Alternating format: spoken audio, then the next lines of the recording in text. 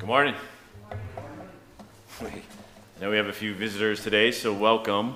We are a non-denominational church, but if you watch our kids or look at them, we might be Pentecostal. I don't know. Hopefully it's not too distracting. Our kids love to worship, and so hopefully you do too. But yes, anyway, welcome to Cornerstone Church, and I know when winter fades, the spring will come, and amen. Anyway, okay, out of context.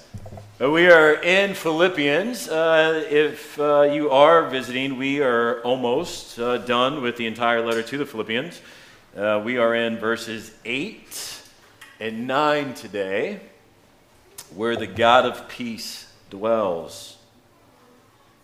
The Apostle Paul writes, "Finally, brothers, whatever is true, whatever is honorable, whatever is just, whatever is pure, whatever is lovely, whatever is commendable, if there is any moral excellence, and if there is anything praiseworthy, dwell on these things. Do what you have learned and received and heard from me and seen in me, and the God of peace will be with you." Heavenly Father, God, we come as sinful humans in who there is no moral excellence, God. As we sang today and reminded through the gospel, through the adoption of you, Father, and the redemption through the Son and new life and transformation and the assurance of salvation through the Holy Spirit, God, you can form us into He who is pure and He who is morally excellent and is the standard that none of us can achieve. None of us base our salvation in, none of us or in ourselves, that we cannot come to you on our own merit or effort or what we have tried to do that we consider as excellent, Lord. God, we put our trust in the one who is sinless and who became sin so that we might become the righteousness of God. Lord, I pray that you, your Son, Spirit would be glorified in this hour. Help us to understand your word. Call us to respond to it so that we may be imitators of our Lord Christ Jesus. Amen.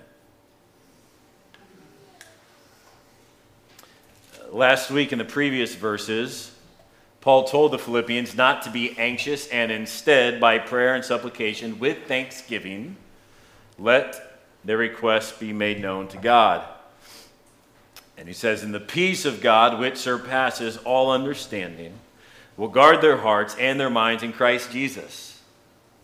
That was verses 6 and 7. Now, in verses 8 and 9, Paul tells them to focus their mind on these 8 adjectives: what is true, what is honorable, what is pure, what is just, as well as to imitate him in verse 9, and in doing so, by applying verses 8 and 9, the God of peace will be with them. It may be worth noting that if you have your Bibles and look in verses 6 and 7, when they are applied, Paul says, "The peace of God will guard us." And now when we look at verses 8 and 9 today, when they are applied, Paul says, "The God of peace will be with us." There's something about peace there, and it's almost as if the Word of God anticipates the storms that form in each one of our lives and points us toward God, who is able to still the storm or calm our hearts, even if it still rages.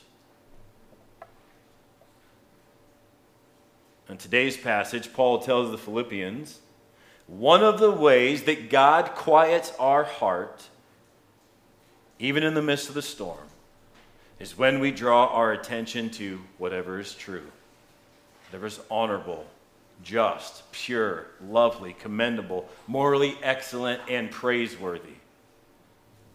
Now, there might be very little debate or some debate as to which of these or what each of these precisely mean. I think the application is straightforward. Dwell on these things.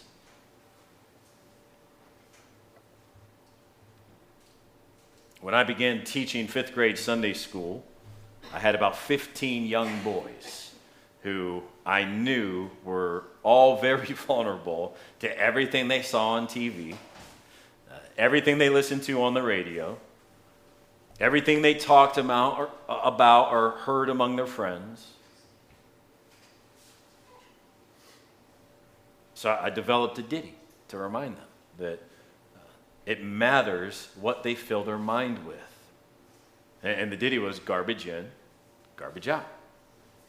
So all throughout Sunday school, I would just shout out garbage in, and they would have to respond garbage out. And I would probably do that 3 or 4 times. Garbage in, garbage out. Garbage in, garbage out.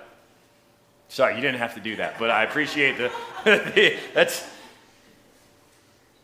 Now, the purpose for them to recite that ditty was so that one day, if they found that their thoughts and their lives had become perverted, impure, depressed, lacked joy or lacked peace, etc., that hopefully they would come to the conclusion that it may just be from whatever they've been filling their minds with.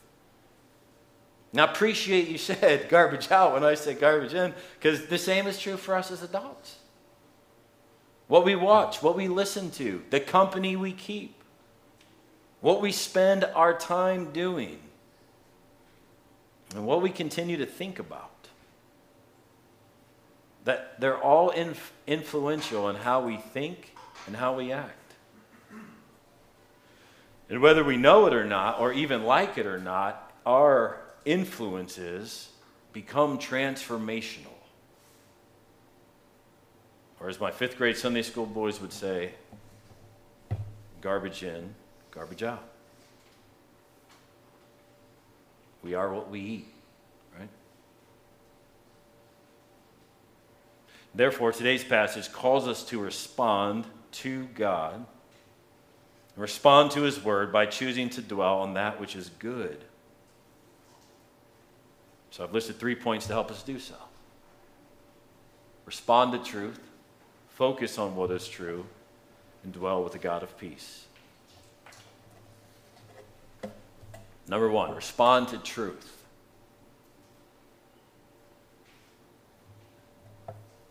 It should come as no surprise. We live in an age where the very concept of truth is being rejected. The opponents of objective and absolute truth are replacing the essence of what's factual with their own experience and rationality. And they've concluded if something isn't true for them, then it isn't true to them. And so they with that mindset, they encourage the world and those around them to live your truth and speak your truth. Which means that the standard of truth then becomes an individual's perception of reality instead of adequately responding to what is factual. Loved ones, we may perceive something to be true and may have even genuinely believed it to be true for many years.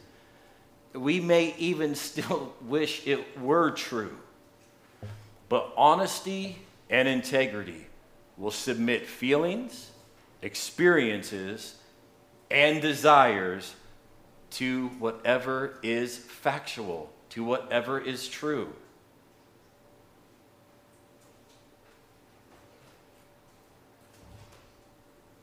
When a person becomes convinced that there is no absolute truth, whatever is true for them becomes reality to them, that person begins down a path of destruction without anchoring themselves or ourselves in absolute truth. We're no longer individuals who have any foundation to stand on.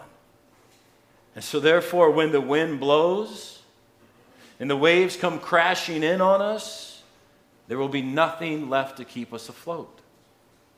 At that point, you might as well do what Jesus says. Just tie a stone around your ankle or around your neck and let yourself sink to the bottom of the abyss. Because there's no coming back to the surface unless you embrace absolute truth. Believing otherwise or contrary to absolute truth is a deadly poison. And our generation's drinking from that cup and slowly dying. Yet, embracing absolute truth or just embracing something as true is still not enough to help us reemerge to the surface. If we're drowning in that abyss, we must respond to truth appropriately. The Gospel of John tells us of a man who knew the truth. He knew what was true, and yet he refused to act on it accordingly. If you're familiar with Pontius Pilate, you'll know he's one of the greatest examples of someone who knew something to be true and still chose to dismiss it. In John 18, Pilate says to Jesus, "Your own people and chief priests handed you over to me. What is it you have done?" And Jesus says, "My kingdom is not of this world. If it were, my servants would fight to prevent my arrest by the Jewish leaders. But now my kingdom is from another place." Pilate says, "You are king then." And Jesus answered, "You say that I am king. In fact, the reason I was born and came into the world is to testify to the truth." I came into the world to testify to the truth. Everyone on the side of truth listens to me. And Pilate said, "What is truth? What's truth?" He just told you, Pilate. He said, "I came to testify to the truth," right? Then everyone on the side of the truth listens to me.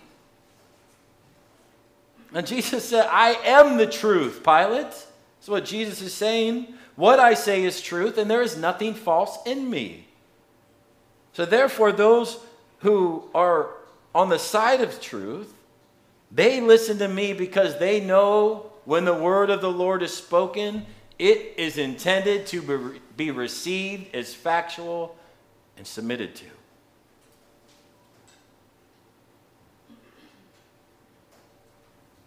Pilate's not interested, though, in making choices that are supported by truth. He's more concerned with his own image than he is with his own integrity. Pilate knows that Jesus is an innocent man because right after he asked Jesus what truth is, it says Pilate went out to the Jews gathered there and said, "I find no basis for a charge against him." That's what Pilate said. Pilate declared Jesus' innocence, and yet he still handed him over to be crucified.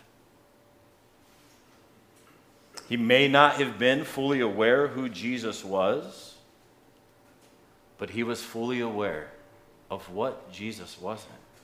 And Jesus was not guilty of sin. And Pilate knew that.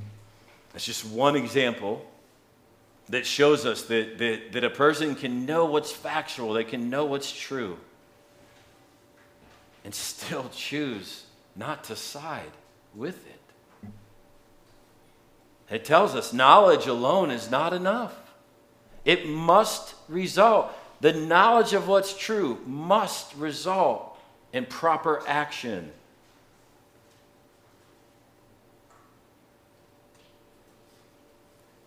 This is a side note, but I'd suggest to you today that the reason so many churches are filled with nominal Christians who profess to believe in Jesus Christ, but yet look nothing like him, it is because they are fully aware that Jesus died and rose again, but yet they have never responded to that reality by faith and repentance from sin. They know the truth, but they've never responded to it. The Christian faith is not simply about knowing what's true. Truth is important. It is necessary.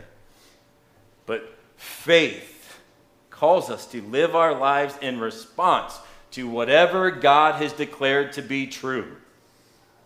That is an essential core to Christianity. I hope we've embraced at least somewhat of the reality that there is absolute truth. At least the Word of God says there's absolute truth. And Paul says, dwell on it. So we've got to move on, and that's our second point. Focus on what is true.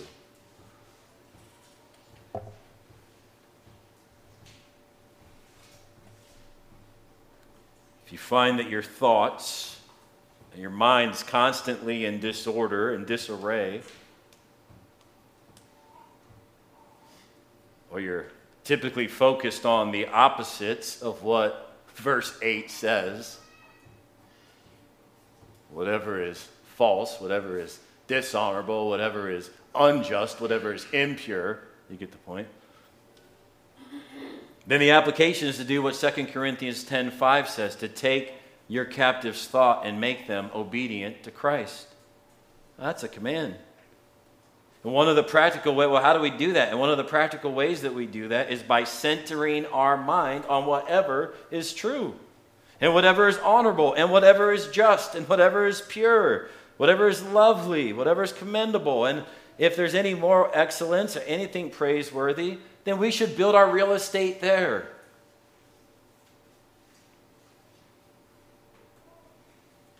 That's the goal of our second point. I want to apply what Paul tells the Philippians at the end of verse 8, which is dwell on these things. However, we do not have time to cover all 8 concepts this morning, so we're only going to concentrate on dwelling on what's true. And instead of us doing the same thing with the other 7 points this morning, I would suggest a good exercise to do this week is to take the remaining 7 and dwell on those. Right? Turn your thoughts away from discouragement and criticism and impure thoughts, and fill them with whatever's honorable, with whatever's pure, whatever's just, whatever's lovely, whatever's praiseworthy, so on and so on. I mean, it's not just a good exercise, it's a command, right? But for today, we're just going to fill our thoughts with truth. Number 1, focus on the truthfulness. Well, I didn't make it a genitive. Focus on the truthfulness of God's Word. Dwell on the reality that the Word of God is absolute truth and without error.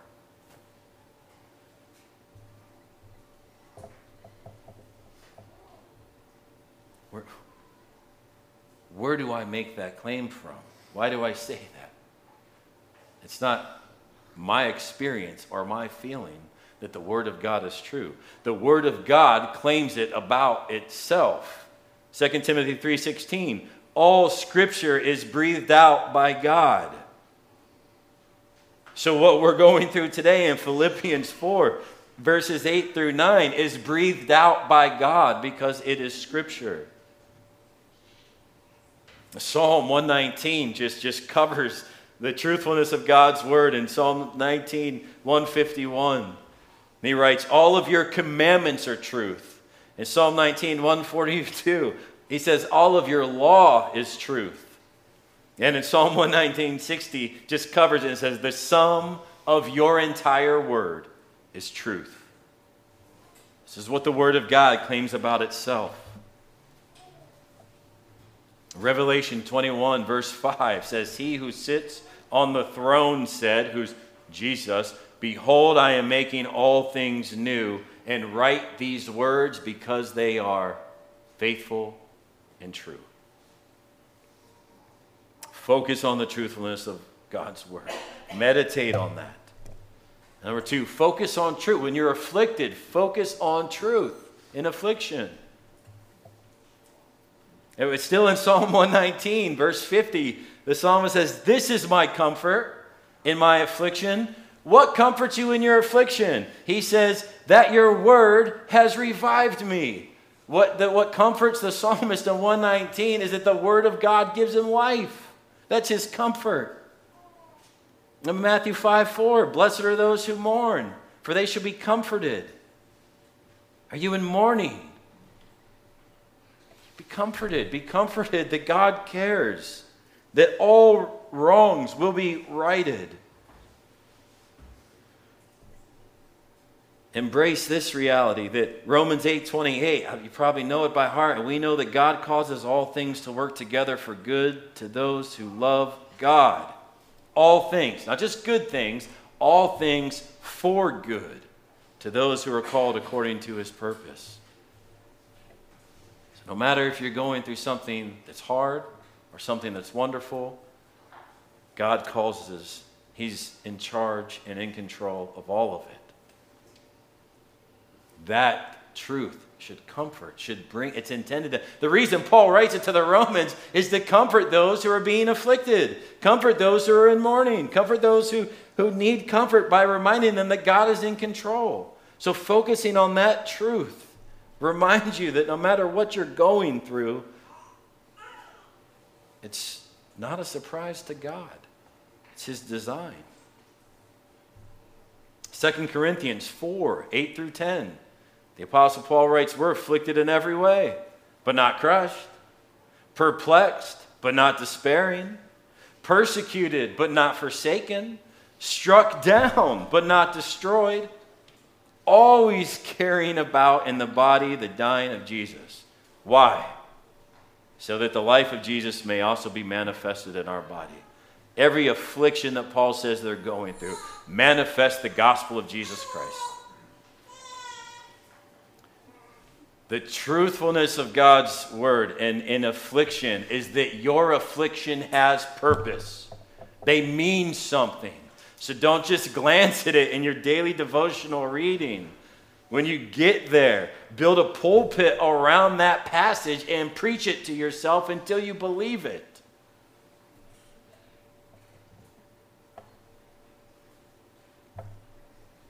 Number 3, focus on truth even in death. Or in the face of death. 1 Corinthians 15:54-55, Paul says, when the perishable has been clothed with the imperishable, and the mortal with immortality, when these bodies are gone and we get glorified bodies, he says, then the saying that is written will come true. Death has been swallowed up in victory. Where, O death, is your victory? Where, O death, is your sting? Loved ones, when Jesus rose from the dead, he defeated death. That is a truth to embrace. No matter if you're facing death or someone that you know is close. 1 Thessalonians 4:13-14, Paul says, but we don't want you to be uninformed. When someone dies, brethren, about those who are asleep, so that you will not grieve as those who do, who have no hope, right? For we believe that Jesus died and rose again, and so we believe that God will bring with Jesus those who have fallen asleep in him. We grieve over death, but we don't grieve as those without hope. There's truth to focus on. Well, how am I supposed to not grieve when I've lost my mother or I've lost my child? How can I not? Well, hopefully they've embraced the gospel of Jesus Christ too. And those that have will return with Christ and live forever. That is supposed to bring comfort. Matthew 10:39, whoever finds their life will lose it, and whoever loses their life for my sake will find it. Well, that's not physical death, but that is a spiritual death. That is application to dying to self.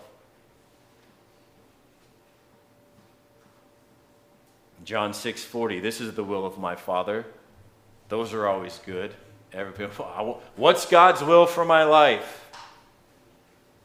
Jesus says, this is the will of my Father, that everyone who sees the Son and believes in him will have eternal life, and I will raise him up on the last day.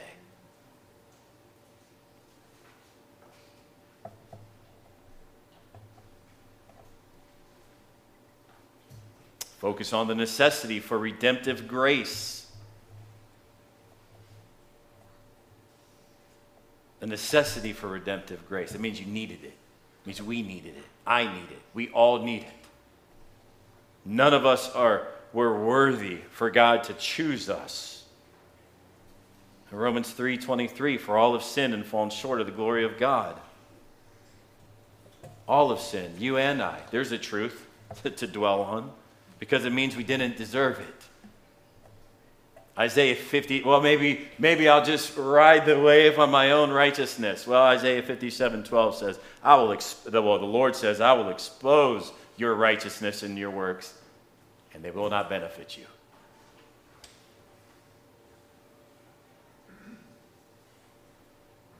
Even Jesus says in John 15, look, abide in me. Nothing outside of abiding in Jesus and abiding in me impresses God. Our works do not impress God outside of Christ.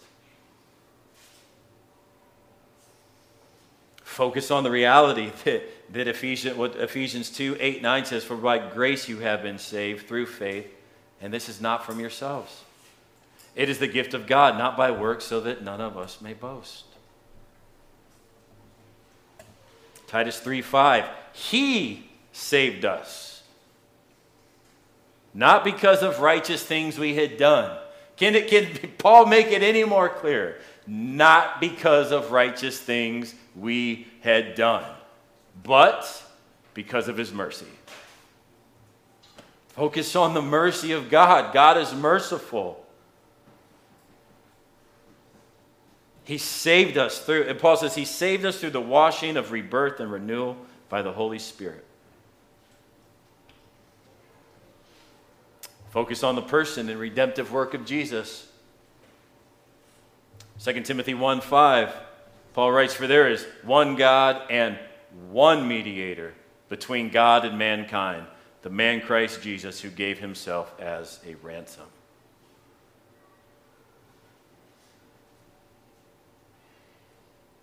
2 Corinthians 5:21, God made the one who did not know sin to be sin for us, so that in him we might become the righteousness of God.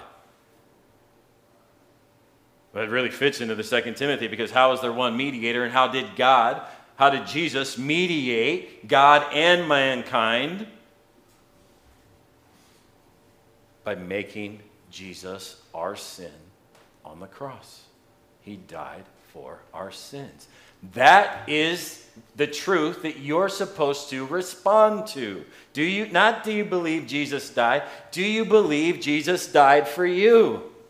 And if you're saying to yourself, well, I believe he died, but I don't believe he would ever die for me because I'm too sinful, there's no way he would die for me, completely is a falsehood against grace. Because grace says that none of us deserved it. Not a single one. None of us can boast. And there was nothing we could do. That's why there's one mediator between us and God. And Jesus mediated that by dying for us. Salvation is found in no one else. Nowhere and no one else. Acts 4:12, there's no other name under heaven given to mankind by which we must be saved. Salvation is not universal. All roads do not lead to salvation. Only Jesus Christ is the way.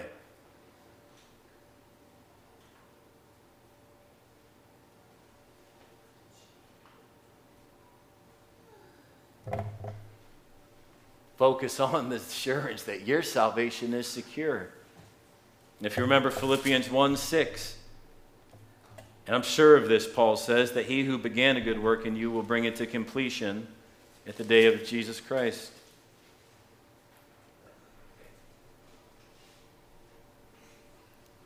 Here's the truth to embrace. Your salvation is secure, not because you maintained it, but because Christ has secured it sufficiently with his death and resurrection. Therefore, Paul says to Romans 8:1, there is no condemnation for those in Christ. Have you sinned after you placed faith in Jesus Christ?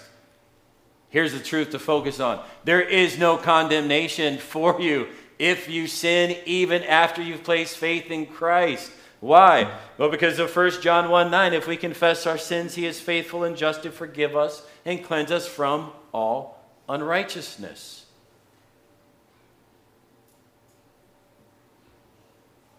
Christ didn't just die for the sins prior to conversion. He died for all of our sins. He's faithful. John says he's faithful and just to forgive us and cleanse us. It's amazing he says that he's just to forgive us. As you would think it would be one to be unjust to forgive us. Here's the thing.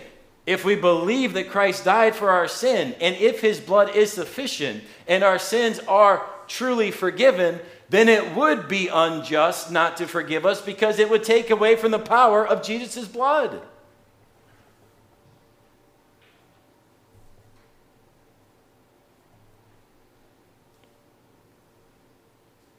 John says in 1 John 5:13-14, I write these things to you who believe. In the name of the Son of God.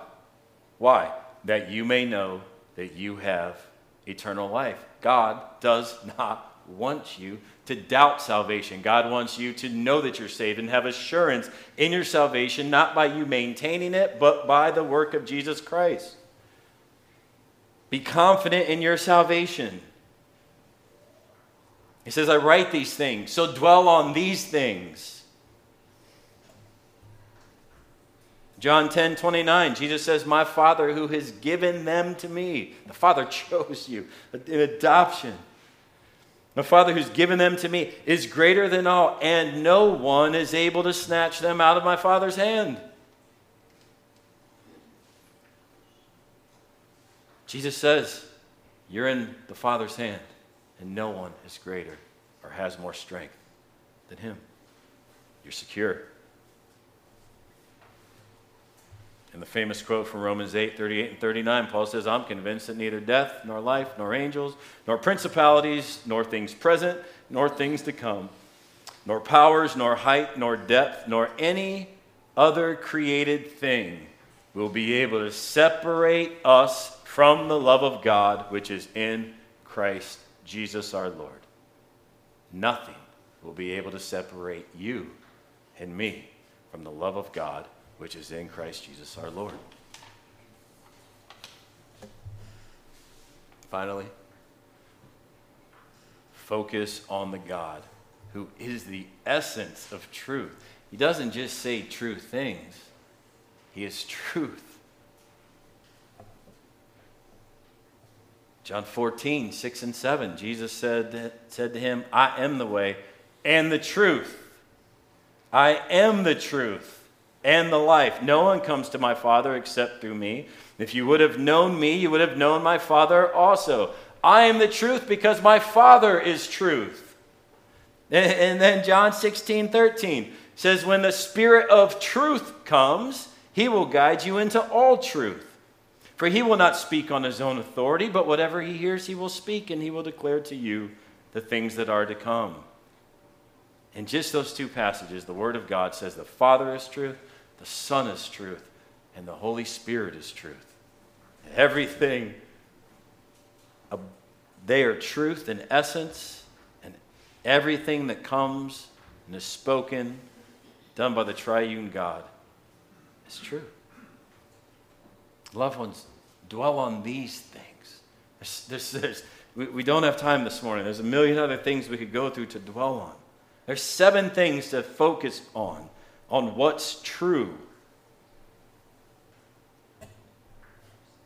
Fill your mind with that throughout the week. You don't have time to fill your mind with anything else.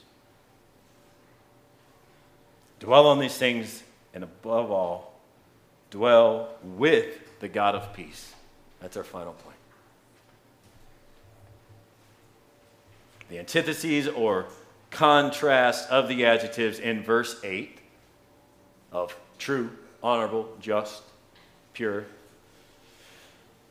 If we contrast that, it's falsehood, dishonor, unjust, defiled, dreadful, unworthy of mention, corruption, and disgraceful.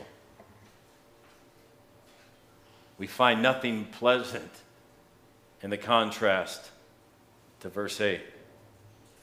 And those things are of our enemy, and they are contrary to God.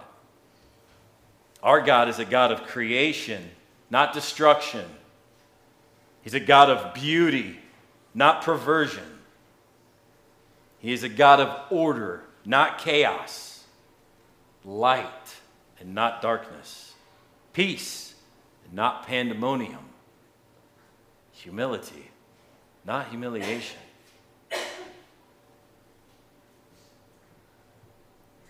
You could replace whatever with God. God is true. God is honorable. God is just. God is pure. God is lovely. God is commendable. God is moral excellence. God is praiseworthy. Our God speaks truth. Now, O Lord God, you are God, and your words are truth. And you have promised this good thing to your servant. Hebrews 6:18. It is impossible for God to lie. Oh, if that's true, and all Scripture is inspired by God, then what claim does that make over the Word of God?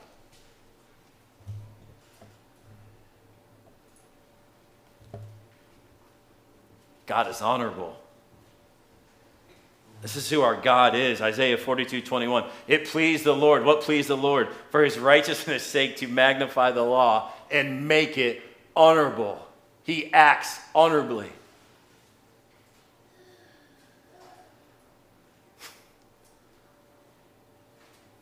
And you think of a judge when they come in the courtroom.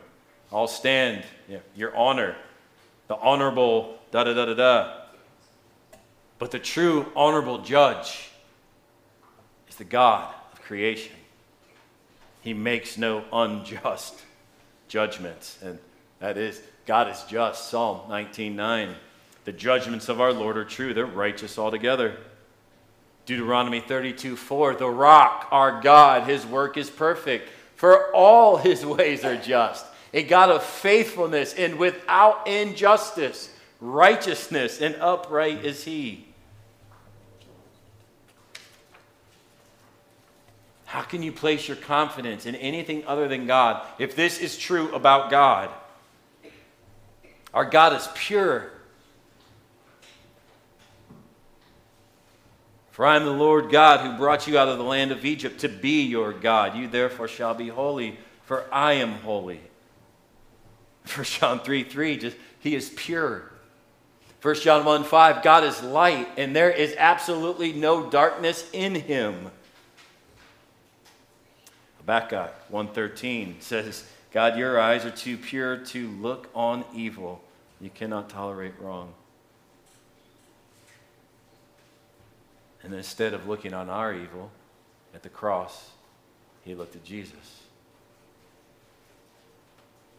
who was punished for our evil. Our God is lovely. He's lovely. Zechariah 9:17. For how great is his goodness and how great his beauty. And Psalm 27, that's why we read from that this morning. One thing I ask from the Lord, this only do I seek, that I may dwell in the house of the Lord all the days of my life, to gaze on the beauty of the Lord. I want to see him. I want to seek him in his temple.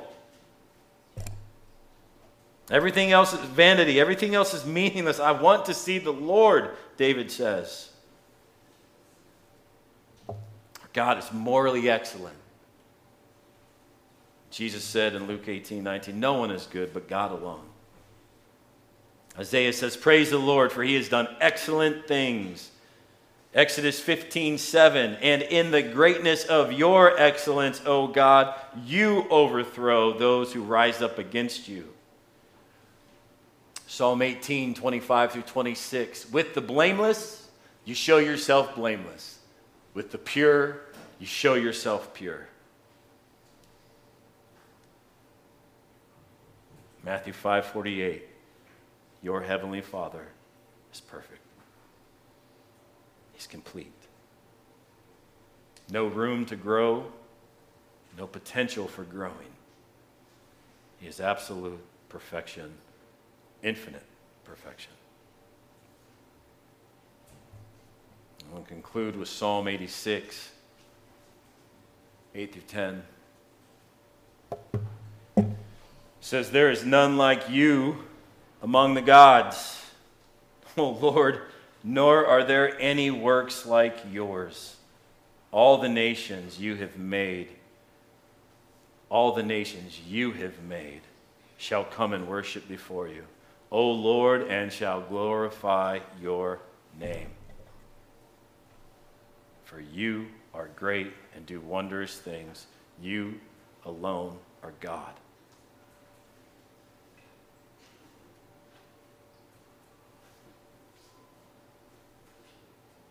The nations you have made shall come to worship before you and glorify your name. And the New Testament tells us that when Christ returns, every knee will bow before him and every tongue will confess that Jesus Christ is Lord.